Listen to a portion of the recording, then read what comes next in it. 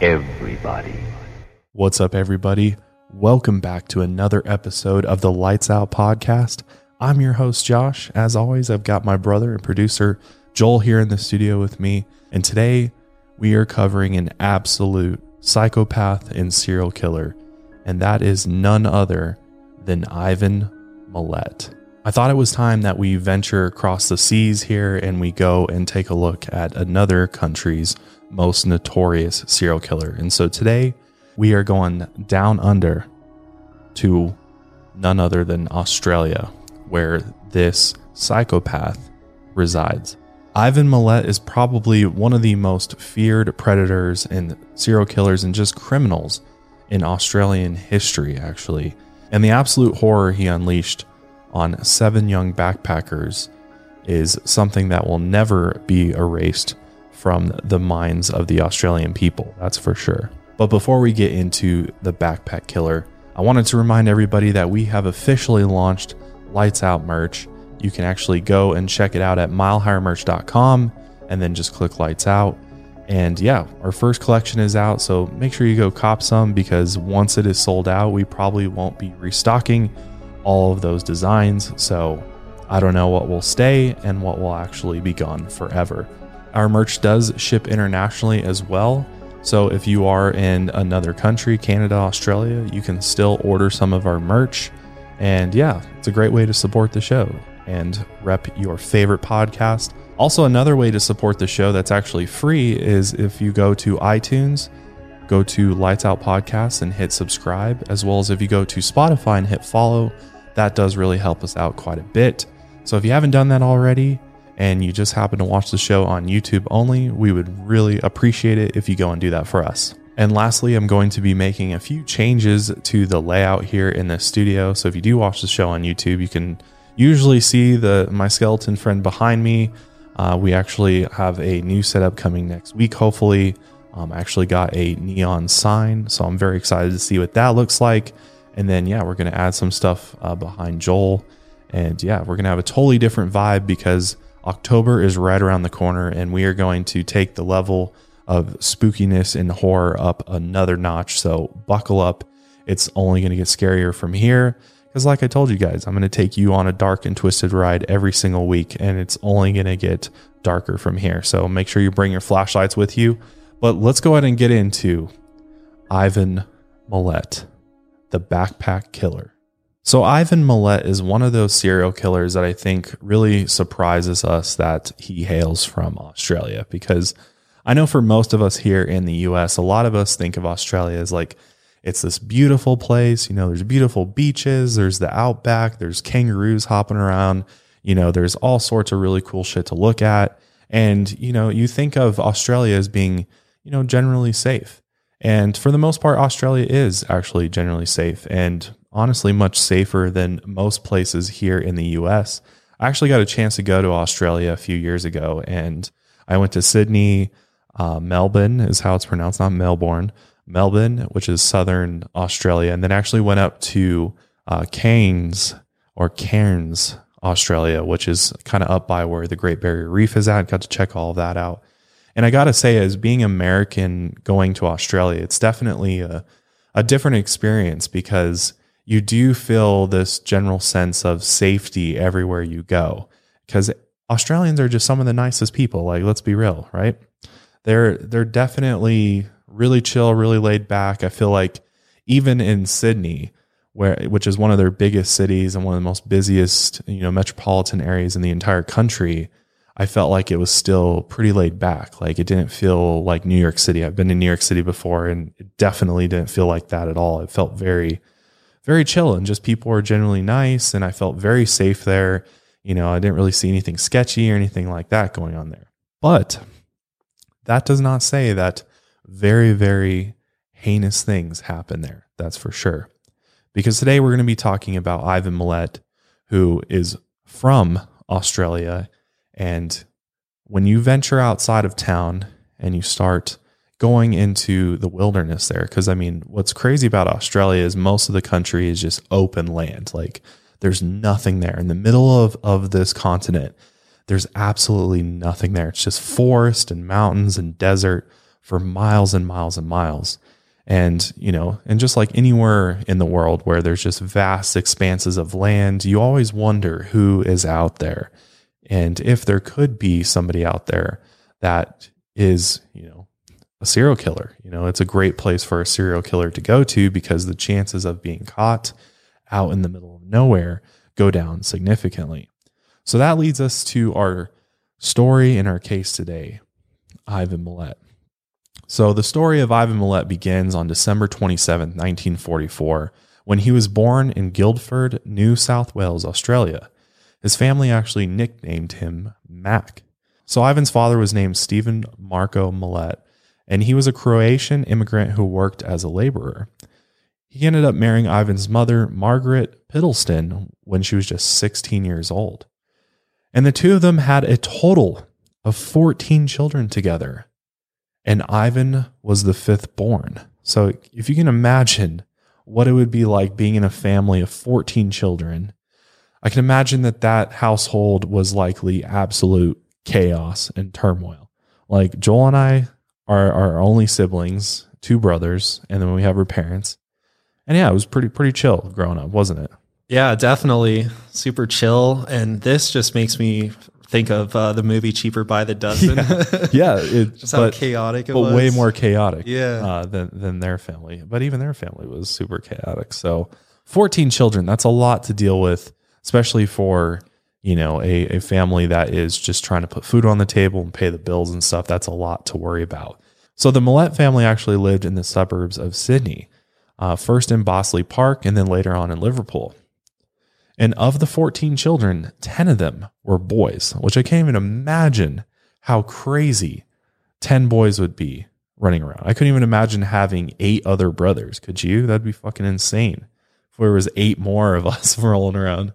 I already know that'd be such a competitive place to be with all those brothers and stuff. Imagine all the shit we'd get into too. Like all the trouble you get into with fucking 10 brothers total. Like we'd constantly be fighting or, roughhousing around, just getting into shit all the time. Like I can't even imagine what the Milet family was like. It must have just been absolute chaos, which for the Milet boys, it was very difficult to be a Milet boy because their father, Stephen, was a very strict, disciplined type of guy, especially with his sons.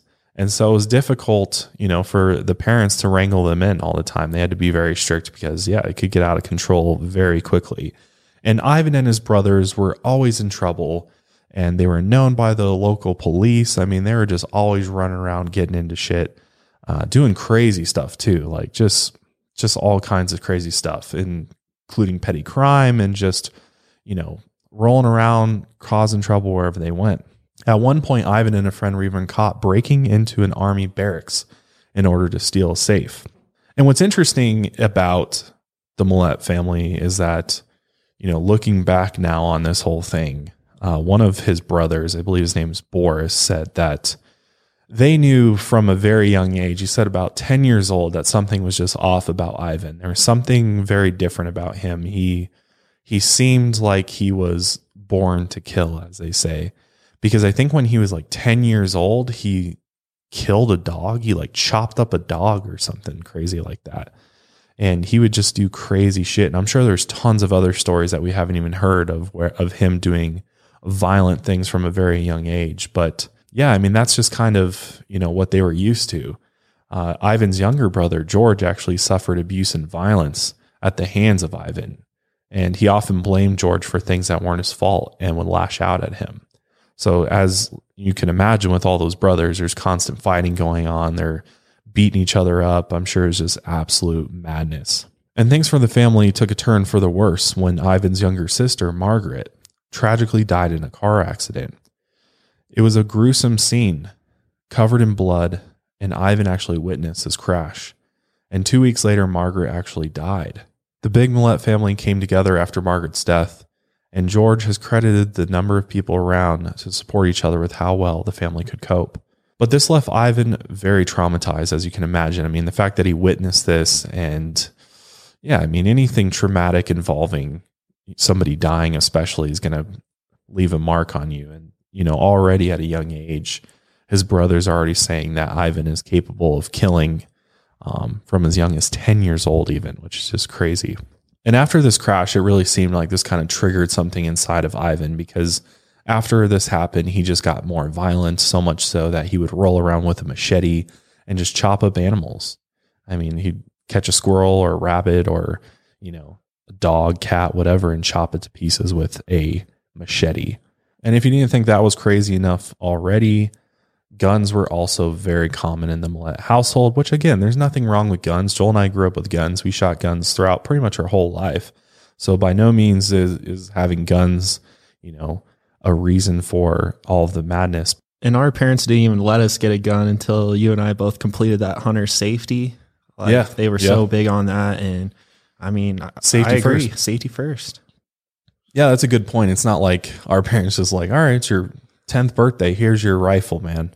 No, we had to go do like the hunter education course and pass a test. And yeah, it was always supervised. We never we couldn't just grab our gun and then go run outside and shoot at shit. Right. Even with an air rifle, which we also had BB guns and things like that. And even then we weren't allowed to just run around and shoot shit with our air rifles. But for the Millett boys, this was very, very normal. And every one of the brothers would go out shooting, and they'd go on big shooting expeditions as a family, even to various different properties that they owned. And they loved to construct their own shooting range, because that is actually pretty fun to do, is get some old cans, get some old household items even, and just shoot at it. And so that was pretty common with the Millett family. And Ivan was very much obsessed with guns, so much so that he acquired a number of different types of guns. He kind of viewed himself as an outlaw and used his guns to fantasize about having full dominance and control. I think the guns made him feel really powerful, really macho. And yeah, I think he kind of really liked the whole Old West style of, life, really, where outlaws roll around and just, do whatever they want pretty much until they got caught. And so I think he kind of really enjoyed that sort of lifestyle and sort of brought that on to himself to some extent. And because it made him feel powerful. It made him feel like he was in control of everything if he, had his gun with him. But being an outlaw, I mean, school does not really matter all that much to you. And even when he did go to school, he got into trouble constantly. And by the age of 13, he was put into a residential school, but then he ended up quitting school 2 years later for good. He never finished schools because he just didn't see it relevant to himself. He just liked the run and gun lifestyle.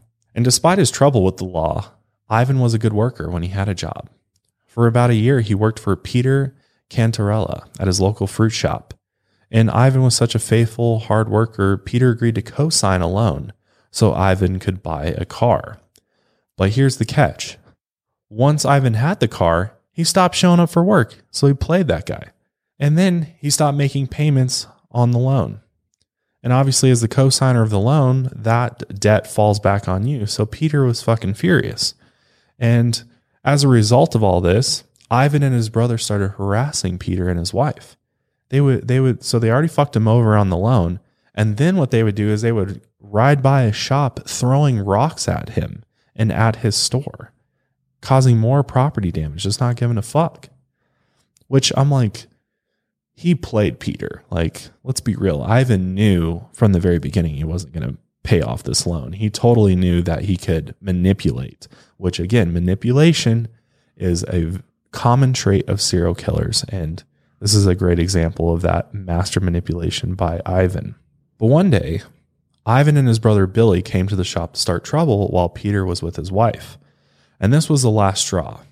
They ended up getting in a physical fight, and although Peter ran the boys off, he was stuck with paying off the loan that he had co-signed for.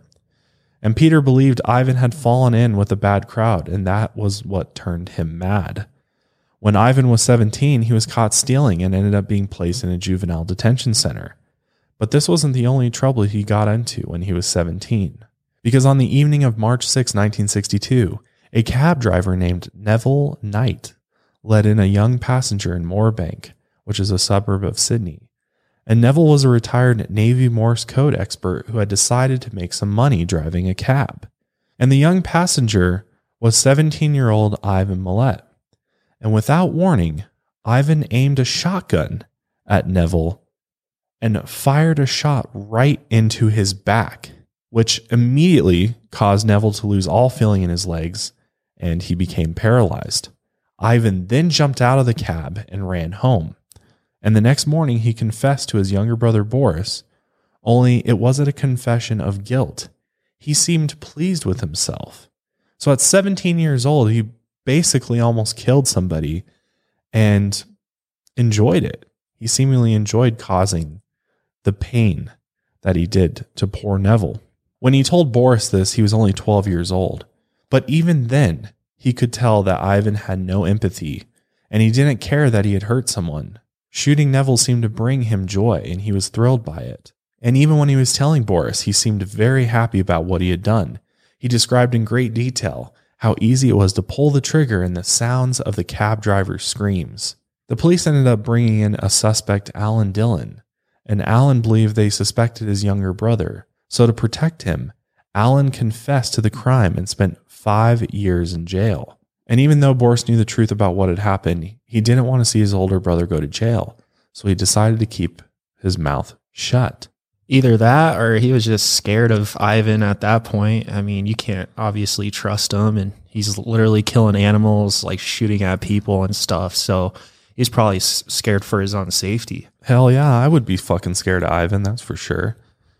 Just knowing that he's capable of killing anything in the way that he does. Like, I think you're right. I think a lot of it probably was just fear. He was just definitely scared of Ivan.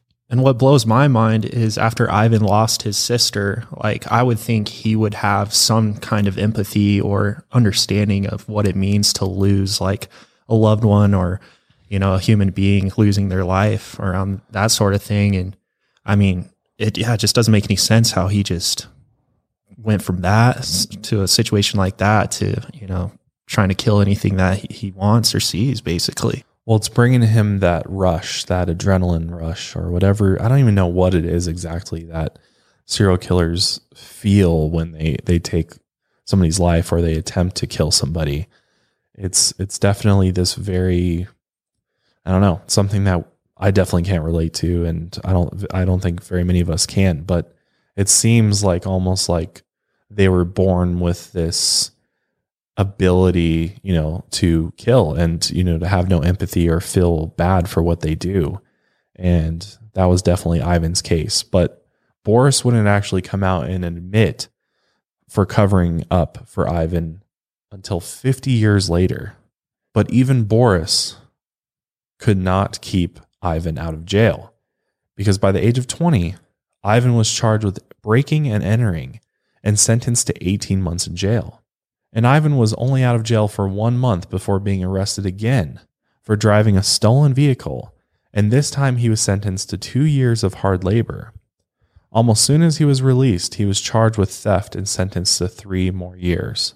And at this point in time, Ivan is still fairly young. I mean, he's in his early 20s, he's still developing, he's still very impressionable. So going to jail for this long and, you know, spending many of these years where you're, you know, still being molded, hanging out with criminals and people that are more violent than you are, definitely did not have a good effect on him whatsoever. In fact, it made him even more violent because it gave him a chance to learn from other criminals.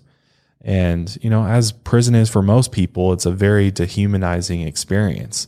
And it oftentimes only makes people worse, and it only makes people act out even worse when they get out. And that was definitely the case with Ivan. He left jail full of rage, ready to unleash it on his next victim. In April of 1971, Ivan committed his next violent crime.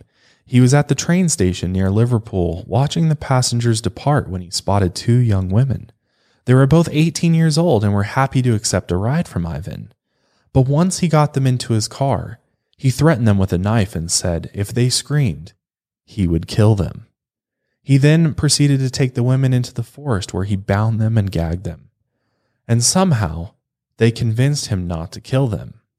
Instead, Ivan raped at least one of the women and then took them back to the car. And when they were back on the road, they convinced him to pull over at a gas station so they could get a drink. And shockingly, he agreed. He ended up letting them both go in together. And as soon as they walked through that door into the gas station, they started frantically asking for help, explaining that the man in the parking lot had kidnapped and raped them. So some men in the gas station actually ran out to try and catch Ivan, but he hopped in his car and drove off and ended up getting away. But based on Ivan and his car's description, he was tracked down soon after and arrested and charged with 2 counts of kidnapping and 1 count of rape. And while he was awaiting trial, him and a few of his brothers continued to commit robberies and petty crimes. Even though he was already facing serious crimes, he did not care. He was already out there breaking more laws. And his younger brother George would often visit his older brothers in jail, including Billy, Boris, Michael, and Ivan. So all of the Millette boys, for the most part, made their rounds through jail at some point. But Ivan decided that he didn't want to go back to jail, so he decided to fake his own death. He left a pair of shoes at the Gap, tall oceanside cliffs known for how many people committed suicide by leaping over the edge. He then fled to New Zealand, where he ended up staying there until 1974, when he got word that his mother was sick. He found out that she had a heart attack and was in the hospital, so he wanted to go back and visit her. And it didn't take long for the police to get word that Ivan was back in town, and that's when they went and arrested him again. And at the trial for the kidnapping and rape of the young hitchhikers, he denied that he had threatened them with multiple knives and had pink nylon cords in his vehicle. He also denied threatening to kill them or raping them. Unfortunately, ultimately, there's not enough evidence to convict, and Ivan was acquitted of these crimes. But he learned his lesson after this, that he can never leave witnesses behind alive. So after this, he moved back home with his parents and got a job as an interstate truck driver. And Ivan was a very interesting guy. He never drank or smoked and kept mainly to himself. He was very much about his image and about his physical appearance. He wanted to be healthy, he wanted to be in shape. So he didn't drink or smoke, which I find very, very interesting. And, obviously both of those are vices for dealing with stress and pain and different things. So the fact that he didn't have either of those is very interesting. But when Ivan was 30, he met a girl named Karen.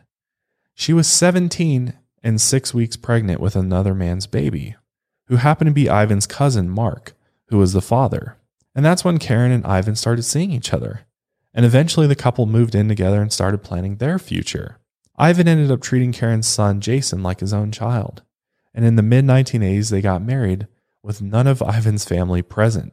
As you could probably imagine, they probably hated Ivan for this. Literally went and stole his cousin's family from him, pretty much. So during this time, the Millette family was very strained, just all around. Stephen, Ivan's father, actually died of bowel cancer in 1983, and Ivan's brother David had been in a motorcycle accident and was permanently brain damaged as a result. After Ivan and Karen started a life together, he ended up working for the Department of Main Roads, and this work took him away from his family for several days a week. All the while, Ivan's obsession with order and control continued to grow. He never left the house without being neatly dressed and perfectly groomed. He insisted on keeping a clean, orderly home, and he tended meticulously to his garden. He also loved his Harley-Davidson motorcycle and took excellent care of it. He painted model trucks and planes in camouflage colors, and eventually he would start painting his guns the same way. But the honeymoon phase between them didn't last very long, and Ivan started beating Karen and became even more obsessed with guns. Ivan then had another affair with his brother Walter's wife, Maureen. What a fucking asshole. Just going around stealing his brother's wives from them? No wonder there was so much turmoil in their family. My God. Even after having the affair with Walter's wife, Maureen, Karen stayed in the marriage because she felt she needed someone to take care of her and her son. But Ivan became more and more manipulative, jealous, and controlling. He wouldn't let Karen leave the house until she told him exactly where she was going and what time she'd return. And he forced her to provide receipts for anything she bought, including groceries. And not only that, he was also displaying some other very odd behaviors. Ivan would dress up like a cowboy, wear a sheriff's badge, and call himself Tex. This dude literally thinks he's in Red Dead Redemption or some shit, that's dressed a up great like point. this and everything. Come on, man. Just going around taking whoever's wife he wants to, and he's he's just like, bring it on, man. I got the big guns. Yeah, he looks fucking ridiculous. That's a great analogy, Joel. He looks like the guy from Red Dead Redemption for sure. Just way less cool. Abusive relationships became the norm for Ivan.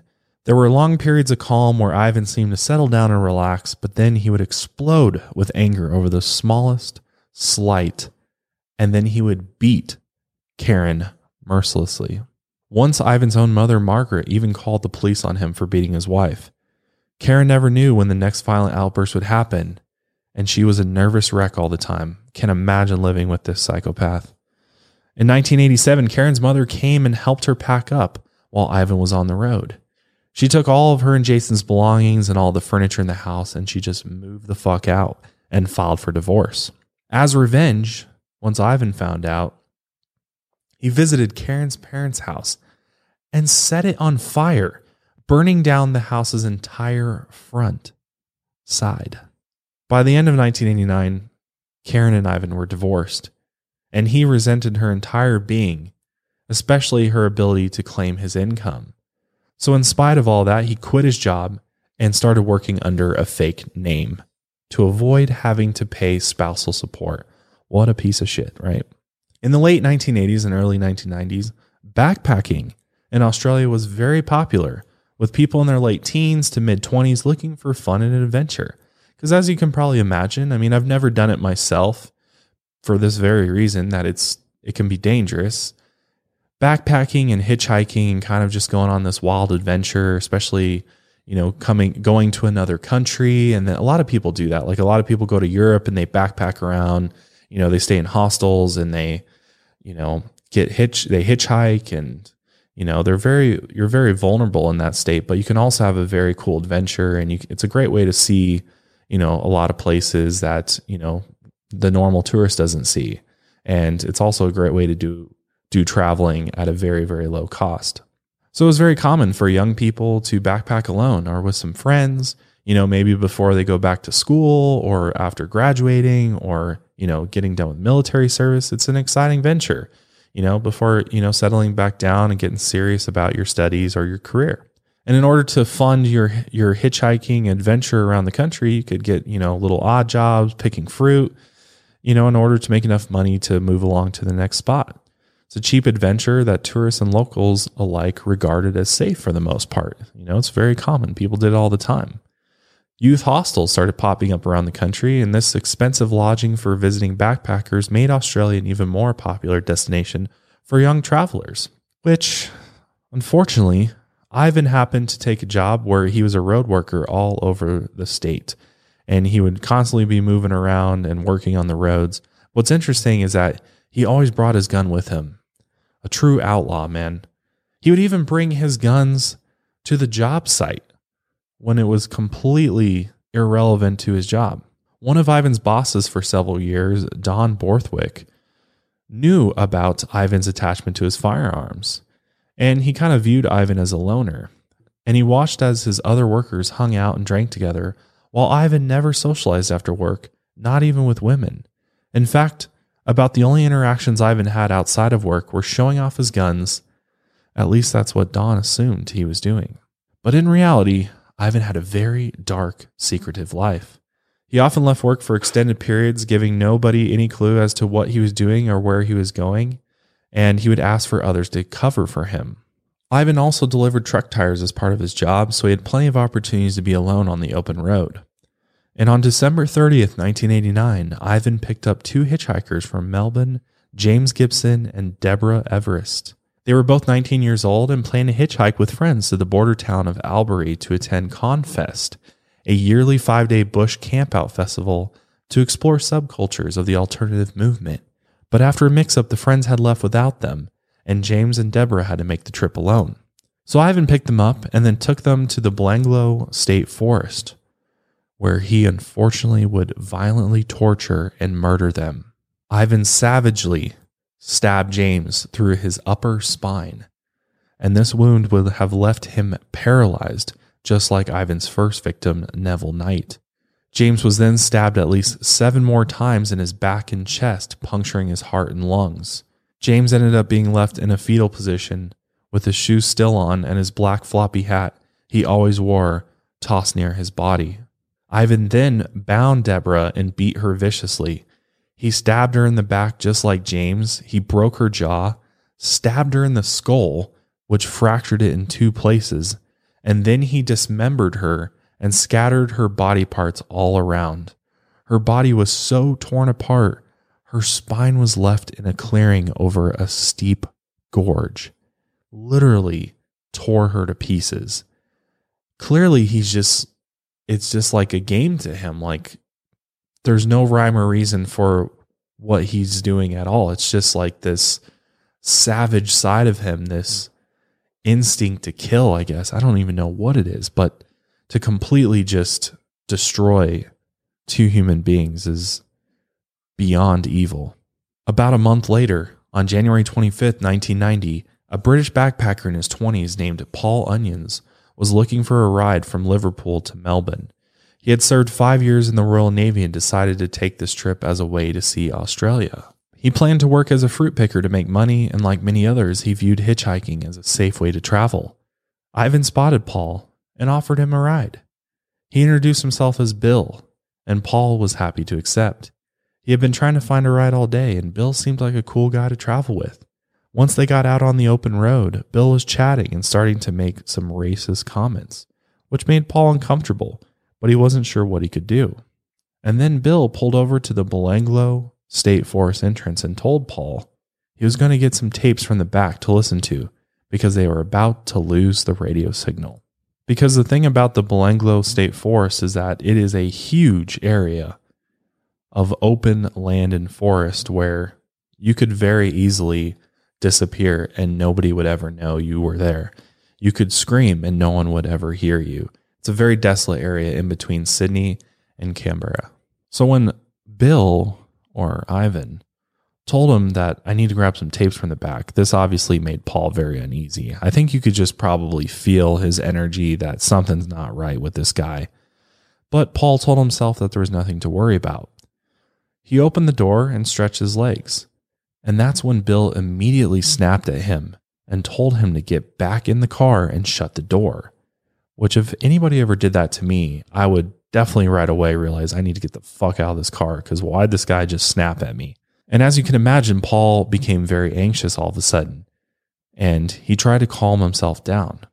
But then he looked into the center console and saw a bunch of tapes, and he realized that something was very wrong.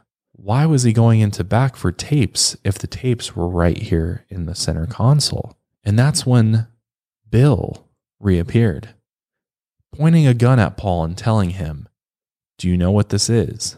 Paul then put up his hands and tried to reason with Bill. But then he saw that Bill had a length of rope. And this rope scared him even more than the gun because he knew what this meant. It meant that Bill wasn't going to just kill him. He was planning to keep him for a while and probably torture him. And in a fraction of a second, Paul made the decision to open the door and flee. He ran down the street as fast as he could, with Bill or Ivan chasing after him. Paul was frantically trying to wave down cars, but no one was stopping, and Ivan was catching up to him and ended up grabbing him. But Paul fought him off and kept running. And as he ran, he heard gunshots, so he started zigzagging, as he was taught to do in the Navy under the threat of gunfire. He knew that he needed to escape, or it would cost him his life. He decided to jump in front of the next car that came down the road. Either the vehicle would stop or it would hit him.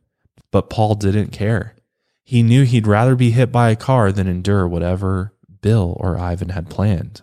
A woman named Joanne Berry was driving her van with her sister and their combined 5 children when suddenly a man jumped right in front of them. She slammed on the brakes and watched as the panicked man yelled and banged on the doors. Joanne was worried about the kids' safety and was telling him to just leave them alone, when Paul managed to slide the van door open and jump in. He then started screaming for her to drive, and crouched down behind the driver's side seat. At this point, Ivan's in the front of the van, staring them down, and Paul saw the look in his eye and he knew that he had just escaped certain death.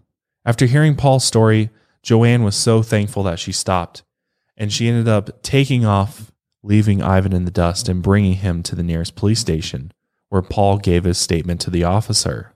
Paul had actually left his backpack behind in Ivan's car, which had personal letters and his passport inside. But luckily for him, his Australian trip continued with his girlfriend, but for the weeks afterward, he was so anxious he would get physically sick. He was haunted by what had happened and this Bill guy. And even years later, he would still remember the look on Bill's face as he sped away. And if I was Paul, even though I got away, I would be scared to death knowing that Ivan had like letters, which probably had his address on there, and especially his passport. Like that contains so much personal information about Paul that like, dude, how could that guy sleep at night after that? I mean, come on. I don't think he was sleeping, man. I'm sure he was very worried for that very fact that he had all this personal information, that maybe, this Bill guy or Ivan would hunt him down and finish what he had tried to do. There's actually some great clips of Paul talking about this attempted kidnapping, and I think that I can't possibly do it justice as to exactly what it was like to come face to face with Ivan. So we'll go ahead and play some of that now. Australia seemed the one last place I thought on earth where there was plenty of adventure left. The last frontier. No, that's all I imagine it. Where men are men. I thought, give me a chance to relax after being in the Navy and get a job and see plenty of sunshine and have a good look around. You were wandering along here? Yes. Looking for something to drink? Yeah. So it all comes back. Oh, yeah. He approached you? Oh, as I came out the shop, he says, he see my rucksack on my back, he says, do you need a lift? And I thought, oh, great, yeah. There's the car. Bring me back in the back and we'll get going.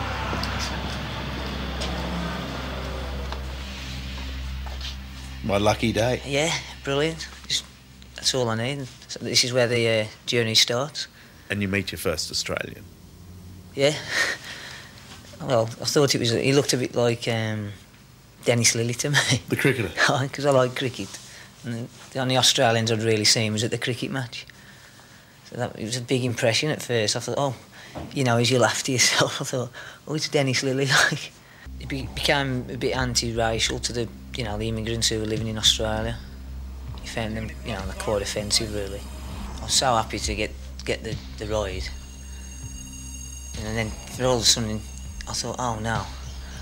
First go, I've got the nutter. That was my initial reaction. And then for some reason we just started to slow down a bit. And you just kept looking in his mirror. And if you can drive yourself, you find it a bit odd. And then I said, what's the problem, like? That was his excuse, really, to get some cassettes from under the seat to put some music on. Well, it just seemed odd because there was actually cassettes in between us. And he got out to search under the seat.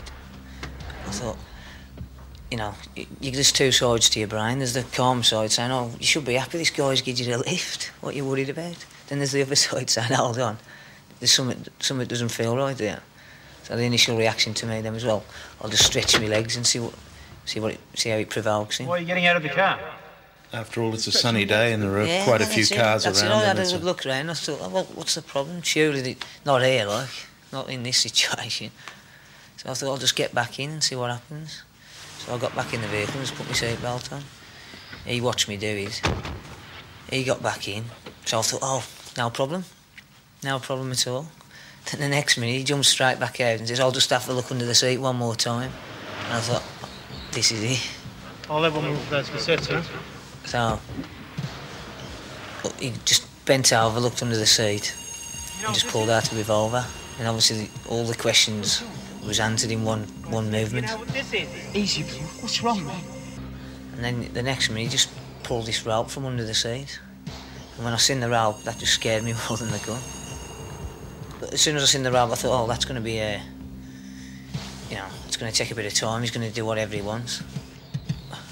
I was just, obviously panicking and just running off away from the vehicle. And then I just heard the gun go off. And that was like, it was like a massive jolt to your system, like you knew it was for real then, like, oh God, really panicking then. I was just really panicking then to try and stop some vehicles. And they obviously could see what was happening. And they was just stopping, slowing down, and just driving straight off. I thought, oh, nobody's going to stop. It's just like a passing of time. I was just about to give up and say, oh, yeah, he's won. I better go back. Get in the car. And I thought, if I go back there, that it just seemed that was the end. If I go back there, and that sort of when I made my mind up what I was going to do. I thought the next vehicle that comes over the bow of the hill, I'm just going to stop it no matter what. What, jump in front of it? Yeah, it just seemed I'd rather stop a car, get killed, than go back to that vehicle and face the end that way. If I hadn't stopped, yeah, he would have joined the others in the forest. Or you'd have run him over. Yeah, yeah. So he's a very lucky man. As she pulled away, I just looked back and had one quick last glance. When you did look back, as the car retreated, did you see the look in his face? Well, like a smirk, like. It's a bit strange the way he was looking. And that's like the last impression I had, like. So I think it's pretty clear that Ivan, or as he was going by Bill, was pretty set on killing Paul. I think for sure that if Paul hadn't escaped, he was going to kill him. And it doesn't seem like for any specific reason other than Ivan just wanted to kill. And so obviously having Paul get away from him was very frustrating for him. And so, he knew that it wasn't going to stop there. But Ivan waited almost a full year before striking again. On January 20th, 1991, Ivan picked up a 21-year-old German tourist named Simi Schmidl. Simi was traveling alone from Sydney to Melbourne, and she was an outgoing and adventurous woman. She had 4 days to get to Melbourne to meet her mother off a plane from Munich, and Simi wanted to get there as quickly as possible, and she even carried a knife for protection, so she had no hesitations about hitchhiking. So when Ivan came along and offered her a ride, she gladly accepted. But then Ivan did what he always did and ended up taking her to the Belanglo State Forest, where he sadly tortured her mercilessly. But he kept Simi alive for quite a while as he escalated his brutality. Ivan stabbed her at least 8 times, and before the fatal stab wound, he severed her spine in 2 places, paralyzing her. He left her partially clothed, still wearing her shoes. 3.1 miles from where he left his first murder victims, Deborah Everest and James Gibson. After that brutal killing, Ivan waited nearly another year before picking up his next victims, who were German backpackers, 21-year-old Gabor Neugebauer and Onya Hebschied on December 26, 1991. And these two had just spent their winter break in Bali and decided to head down to Bondi Beach, which is a very famous beach in Australia, for Christmas. And they were scheduled to arrive home in early January of 1992, when Ivan picked them up after they left a hostel in King's Cross in the inner city of Sydney, when they were on their way to Mildura. And then Ivan took them to the forest, where he shot Gabor in the head 6 times, and then he decapitated Anya. He ended up burying them in shallow graves in the forest. A few months later, on April 18, 1992, 2 British backpackers, 21-year-old Caroline Clark and 22-year-old Joanne Walters, were also leaving King's Cross. Both young women were smart and adventurous and loved to travel. They were backpacking in King's Cross when they met, and they hit it off and decided to travel on together. They planned to work as fruit pickers to make money, like many young backpackers at the time. Now, Caroline's parents had warned her about the dangers of hitchhiking, but they felt safe together and accepted a ride from Ivan.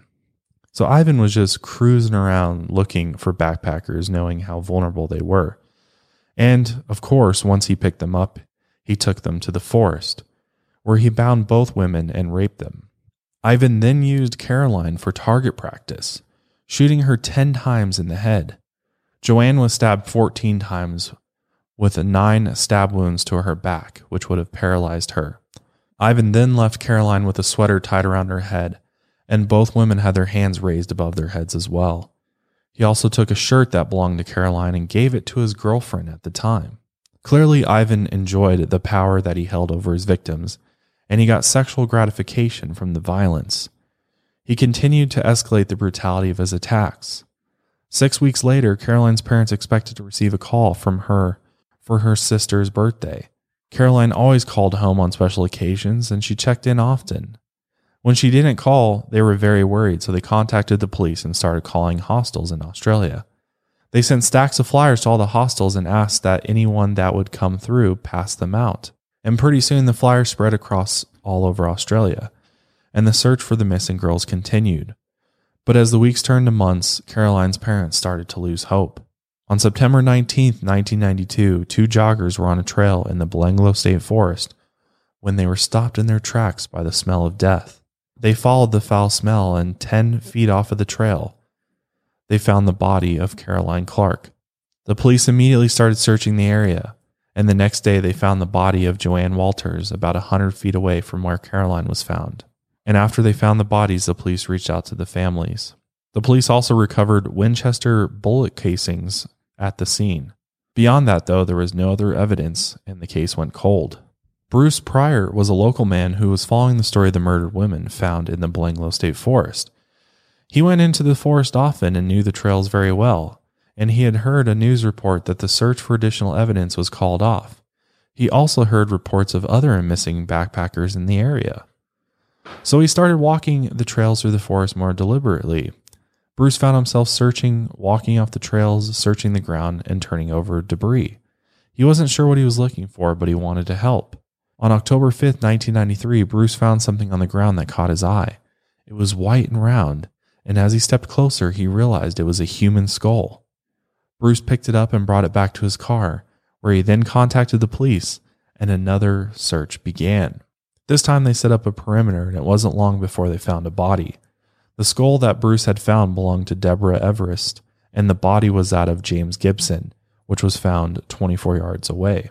Deborah and James were found about a half a mile where the first bodies had been discovered. A task force of 300 officers was formed and led by Police Superintendent Clive Small, and they started searching the forest more thoroughly. They searched every spot they could physically get to. Officers were literally on their hands and knees sifting through debris, and they walked through the forest side by side in order to ensure no area was missed. And then, on November 1st, 1993, the search team found another body. This one was 3.1 miles from the bodies found a month before, and a dental pathologist confirmed these remains belonged to Simi Schmidl. Once this 5th body was found, the police announced that they were dealing with a serial killer, and the announcement of this made international news. Papers in Germany and England covered the story extensively since the backpackers found had come from both countries. In Birmingham, England, Paul Onions, the hitchhiker who narrowly escaped being murdered by Ivan Millett, read about the murdered backpackers in the newspaper. In the article, he saw a number to call to share any information about the murders. He called the number and told his story. And in the first 24 hours after the tip line was set up, over 1,000 calls came in. And Paul was one of over 5,000 who called, and it was just far too much information for the police to process. And then on November 4th, 1993, 3 days after Simi's body was found, the police found the bodies of Anya Habshid and Gabor Neugebauer. Anya had been decapitated, and her head was never found. That's so sad they never found her skull. But this brought the body count to 7. They also found 47 cartridge casings that matched those found near Caroline Clark and Joanne Walters. And the next day, the reward was increased from $100,000 to $500,000 for information leading to the killer's arrest, or maybe even killers. Because I think that they were thinking that possibly because there was multiple victims at each of the sites that perhaps there was more than one killer. Because, I mean, I think a lot of people would maybe assume that it would be very difficult to handle 2 people at once. But I guess if you're the one with the weapon, it probably makes sense. But police at first were definitely not sure if it was 1 killer or 2. The police enlisted a leading Australian forensic psychiatrist, Dr. Rod Milton, to create a criminal profile of their suspect. Dr. Milton described an individual who came from a big family that was close, but was very distant from society. The person knew guns very well and thought of himself as a real tough guy. He was also a loner with a criminal record who enjoyed inflicting violence and the power that he had over his victims. He also liked to humiliate his victims and likely got sexual pleasure from these heinous acts. This person probably came from an underprivileged background and was a member of the working class and was likely a hard worker. He may have been molested as a child, as this person clearly hated women and authority, but loved power. He was clearly also a local and knew the Belanglo Forest very well, which this is a pretty spot-on description of Ivan Milet, I feel like. Dr. Milton also believed these crimes had been committed by two people. One was an older man who was dominant and sadistic, but restrained, and the second was more impulsive, and the dominant killer could exploit the lack of impulse control. And when two people were killed at a time, the bodies were found apart from each other and with different types of wounds, suggesting two different people did the killing. Once Dr. Milton had the description, the police did not take very long to figure out what family fit this description, and it became very clear that the Milet family definitely did. And when they went and interviewed the family, all the brothers had alibis except for Ivan. But with no hard evidence, all they could do was put him under surveillance. The police then went and talked to his ex-wife Karen, and she told them about the violence she had endured and how much Ivan loved guns. They started looking deeper into his criminal background, and they found the case of the two hitchhikers who accused him of kidnapping and rape from when he was a young man. The police then spoke with Ivan's brother Alex and his wife for over an hour, and as they were preparing to leave, Alex's wife gave them a backpack given to them by Ivan. And what do you know? This backpack belonged to Simi Schmidl. That Christmas, Ivan's brother Richard helped Ivan move guns out of his house. He later denied that they did this because the police were moving in. As investigators continued processing the tips coming in, the police found the statement from Paul Onions.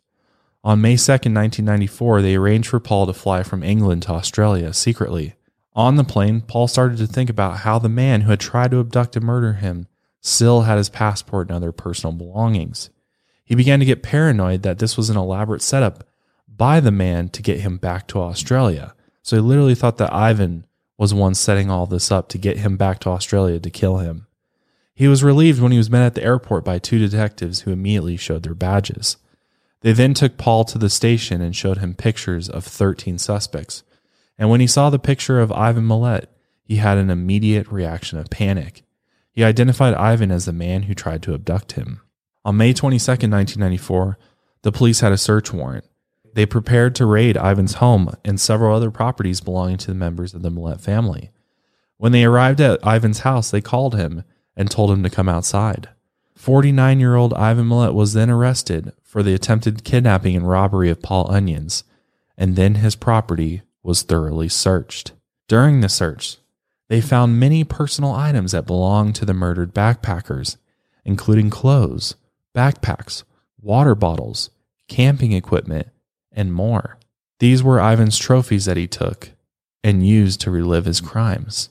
Such a weird thing that serial killers do, that they take little trophies from their killings, from their victims. And in Ivan's case, he took their camping equipment, basically. They also found hunting knives, rifles, ammunition, and a sword. Pieces of a Ruger rifle were found in a bag stuffed into a wall. The ballistics team reassembled the rifle and fired it, and they determined that it matched the bullets that were used to murder Caroline Clark. They also found a shirt that Paul Onions had left behind in Ivan's vehicle when he escaped. They also turned up a water bottle that belonged to Simi Schmidl. Her name had been scratched off, but an infrared photo revealed that it was still there. Ivan claimed he didn't know anything about a gun hidden in the wall, but the pieces found had been painted in camouflage just as Ivan had done to his models. When they searched his brother Richard's property, they found a sleeping bag, cover and mat, and a tent that belonged to Caroline Clark in his garden shed. They also found a sleeping bag that belonged to Joanne Walters inside a cupboard in the shed. That's so fucked up. He literally gave his victim's belongings to his family, and his family accepted it, like, from Ivan. They were just like, oh, thanks, Ivan, for the camping gear. And meanwhile, it's literally a murdered individual's stuff. Like, that's just so bizarre. Richard couldn't explain how those items got on his property, and he suggested multiple times that him and Ivan could have been framed by the police. Yeah, of course, that's what it is. But on May 31st, he was charged for the murders of the 7 backpackers. His trial started on March 25th, 1996, and the parents of all the victims attended, as well as Paul Onions, who was the star witness. It wasn't until he was called as a witness in the trial that he told his parents and siblings what really happened to him that day. he told them that it was only a robbery because he saw the pain caused to the victims' families. He didn't want to cause any unnecessary pain to his own family. Ivan's brother William testified that Ivan had been with him and other family members when the German backpackers were murdered. William's wife, Caroline, also had a picture of Ivan at another family gathering, dated on the back as another alibi. But it was later discovered that she had changed the date. Caroline claimed she doesn't remember when she changed the date or why.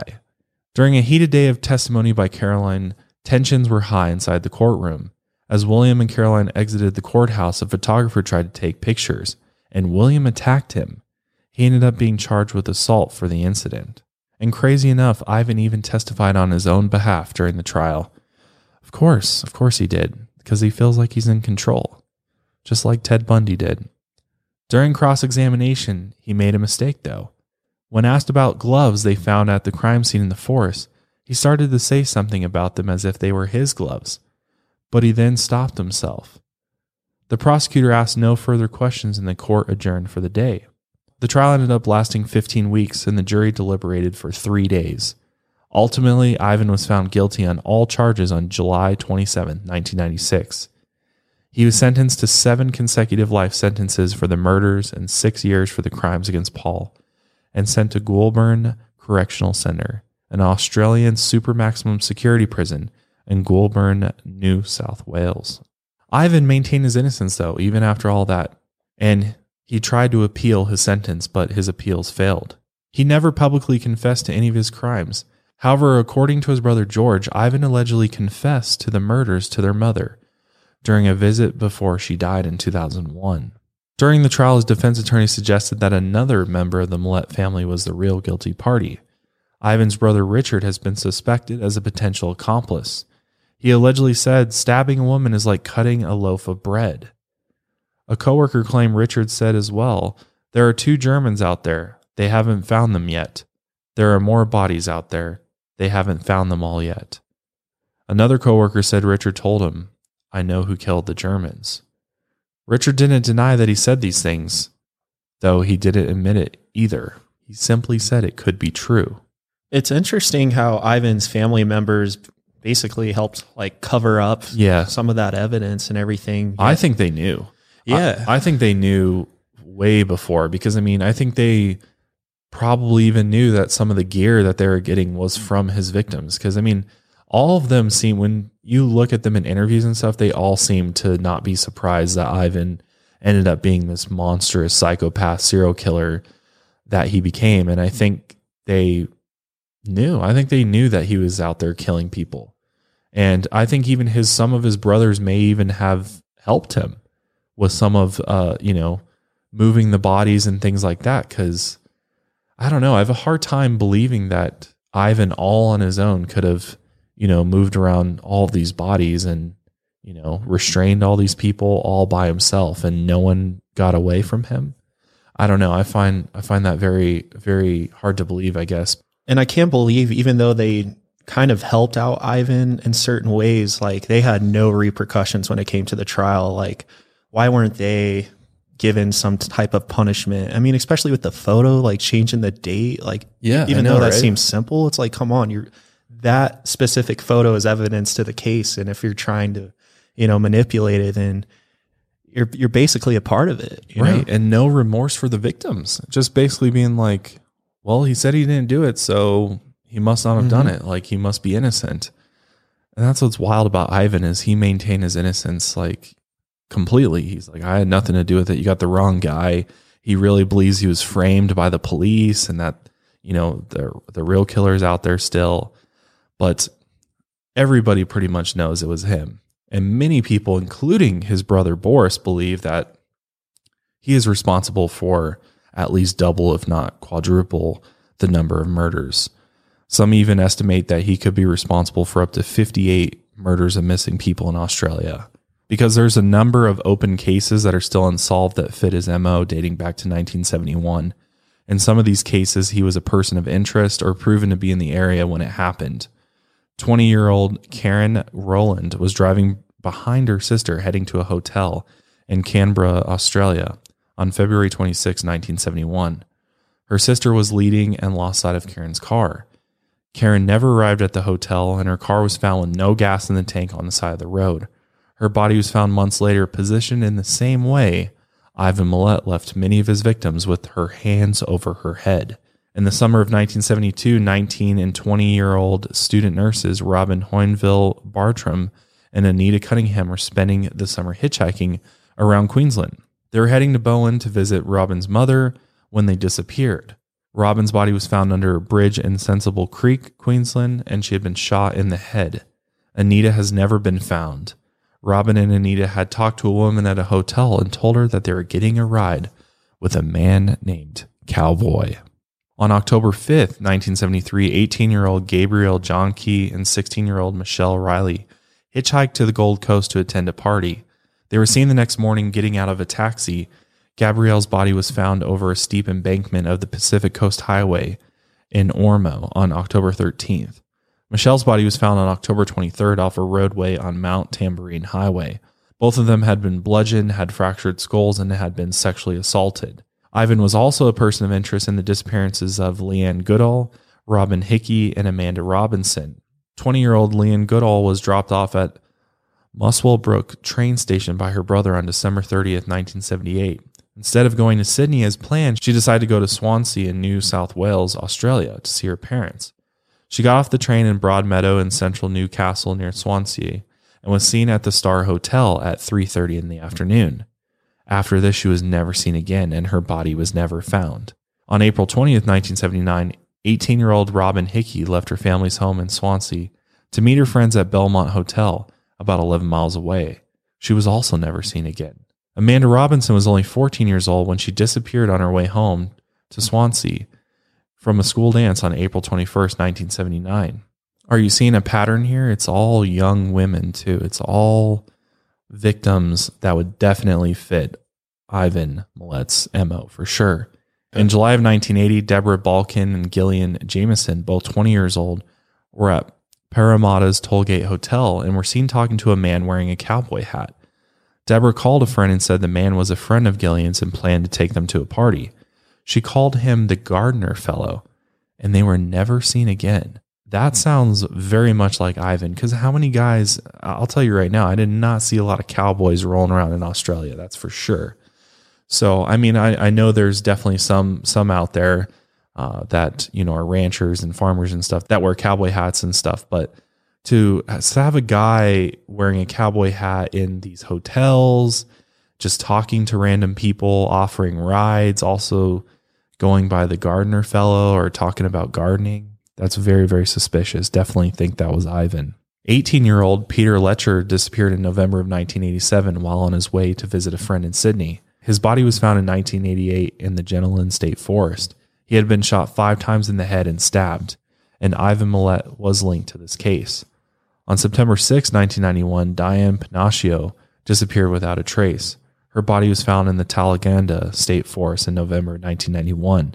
Ivan is also potentially linked to a cold case of the disappearance of a 16-year-old Gordana Kovetsky from 1994. In 2001, 2003, and 2005, Ivan was suspected in the disappearance of 3 women backpackers from Newcastle, the disappearance of 2 nurses, and the disappearance of hitchhiker Annette Briffa.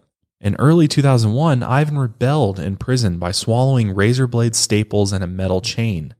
Later that same year, he swallowed a piece from the inside of the toilet in his cell. 4 years later, on July 18, 2005, Milet's defense attorney from the rape and kidnapping case in 1974, John Marsden, made a bizarre confession from his deathbed. He said that Ivan's sister, Shirley Sorer, who died in 2003, was his accomplice in the murders of Joanne Walters and Caroline Clark. In January of 2009, Ivan ended a hunger strike to get a PlayStation by cutting off his pinky finger with a plastic knife. He wrapped it in newspaper and put it in an envelope addressed to the Chief Justice of the High Court of Australia. He then gave the envelope to the guards to mail and was taken to the hospital, but his finger was not reattached. What a fucking psycho, man. November 20th, 2010, Ivan's great-nephew, 17-year-old Matthew Milet, and his 18-year-old friend, Cohen Klein, took 2 other friends into the Belanglos National Forest, Chase Day and David Octoloni, to drink and smoke weed. It was David's 17th birthday. During a 15-minute recording on Cohen's cell phone, David is accused, threatened, insulted, injured, and eventually murdered by Matthew by repeatedly chopping him with a double-sided axe. As Chase begged Cohen to do something, he told him to go wait in the car. Matthew bragged to his friends about the murder the next day, saying that his last name is Millett, and so I did what they do. That's what I'm starting to think is like, I think that this family, I think there's more people, more brothers that are involved in this. And this could even be like a family of killers. Like, imagine if it's multiple family members that are serial killers that are still out there. And because it's like, I just have a hard, like, I guess one person could do all these killings, but it's like, that's a lot of ground to cover. And that's just so many times that he doesn't get caught. Like, I feel like he's got to have help from someone else in his family. There's somebody else that's wrapped up in this for sure. Matthew and Cohen Klein were arrested for the murder and found guilty in 2012. Matthew was sentenced to 43 years and Cohen was sentenced to 32 years for his part in the murder. In 2015, Boris Millett finally confessed to knowing that his brother Ivan shot and paralyzed cab driver Neville Knight over 50 years before.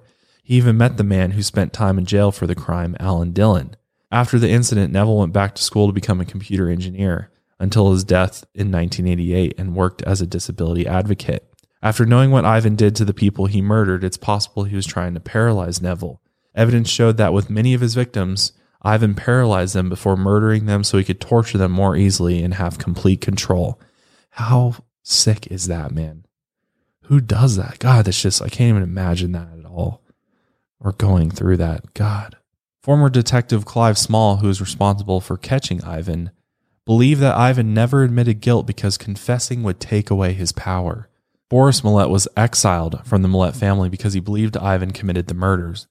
The rest of the family believed Ivan was set up, and Boris actually changed his name once his family cut off contact. That's very, very suspicious to me, honestly. I'm like, they all are on board that they think he was set up by who? If anything, he was set up by his family, and maybe they're involved, so that's why they're, anybody that believes that he is guilty is going to get exiled. So Boris definitely got X'd out of the family. And Boris was just telling the truth. I mean, their whole family should be telling the truth as well. But I mean, it just goes back to how it seems like their whole family was in it with Ivan the entire time. Yeah, I feel like they're just being very, like, they won't talk to media at all. They won't do interviews. They haven't really said much about Ivan at all. They're keeping their mouth shut. And I think it's because they knew way more. I feel like they're responsible in some way, shape, or form. I don't know how deep they're in it, but I feel like they are definitely involved in the killings in some way. And maybe they even know more information about some of his other victims or where their remains might be. And I think it's fucked up that they're, keeping their mouth shut. They should be doing everything they can to try and, give these poor families of missing loved ones some closure. But instead, they're just staying off the grid, just completely keeping their mouth shut. I think that's definitely suspicious. In the summer of 2015, Goulburn Ghost Tours started advertising Belanglo Forest Ghost Tours to visit the place where the infamous serial killer Ivan Millett tortured and killed his victims. The advertising campaign even said, "Once you enter Belanglo State Forest, you may never come out." And obviously, this is pretty fucked up, so the company faced immediate backlash, and victims' advocates and the families of Ivan's victims came out against the tours. And the government confirmed that the company was operating without a permit, and it got shut down in July of 2015, which rightfully so. I think it's completely fucked up to capitalize off of this and try to make money off of other people's pain and suffering, especially this particular case. Ivan, on the other hand, just got old and sick in prison, and eventually was diagnosed with esophageal and stomach cancer in 2019. And shortly after, on October 27th, 2019, at the age of 74 years old, he died in Long Bay Prison. And all the way up until right before he died, he continued to maintain his innocence, that he had nothing to do with these killings, and that this was all a setup, that the reason they found stuff at his house, the victims' things at his house, is that the police set him up, and that he had nothing to do with it, which is just the most cowardly thing you could possibly do. I mean, at least in your very last moments before you die, you can at least give some sort of closure, some answers about, stand up and be a man and take responsibility for what you did. And nope, not Ivan. Ivan went to the grave with all of the secrets about what he had done. And I think it's pretty obvious what he did. I mean, there's definitely enough evidence to tie him to these murders. And I'm sure there's so many more. I think that he probably did commit dozens of murders, and there's probably so many unsolved missing persons cases, especially the ones that we touched at the end, that he is connected to. Because I feel like unless there is another Millett brother that is, doing things the same way, which is possible, I still think is very possible. Obviously, I have no evidence or proof to back that up, but I think it is something to consider. But at the end of the day, I mean, maybe Ivan was just, the most notorious serial killer to ever walk Australia. And unfortunately, he caused so much horror and havoc while he was alive. And just thank God he's dead at this point. And, people can start to try to heal, but never forget those that died, especially the 7 that we talked about today.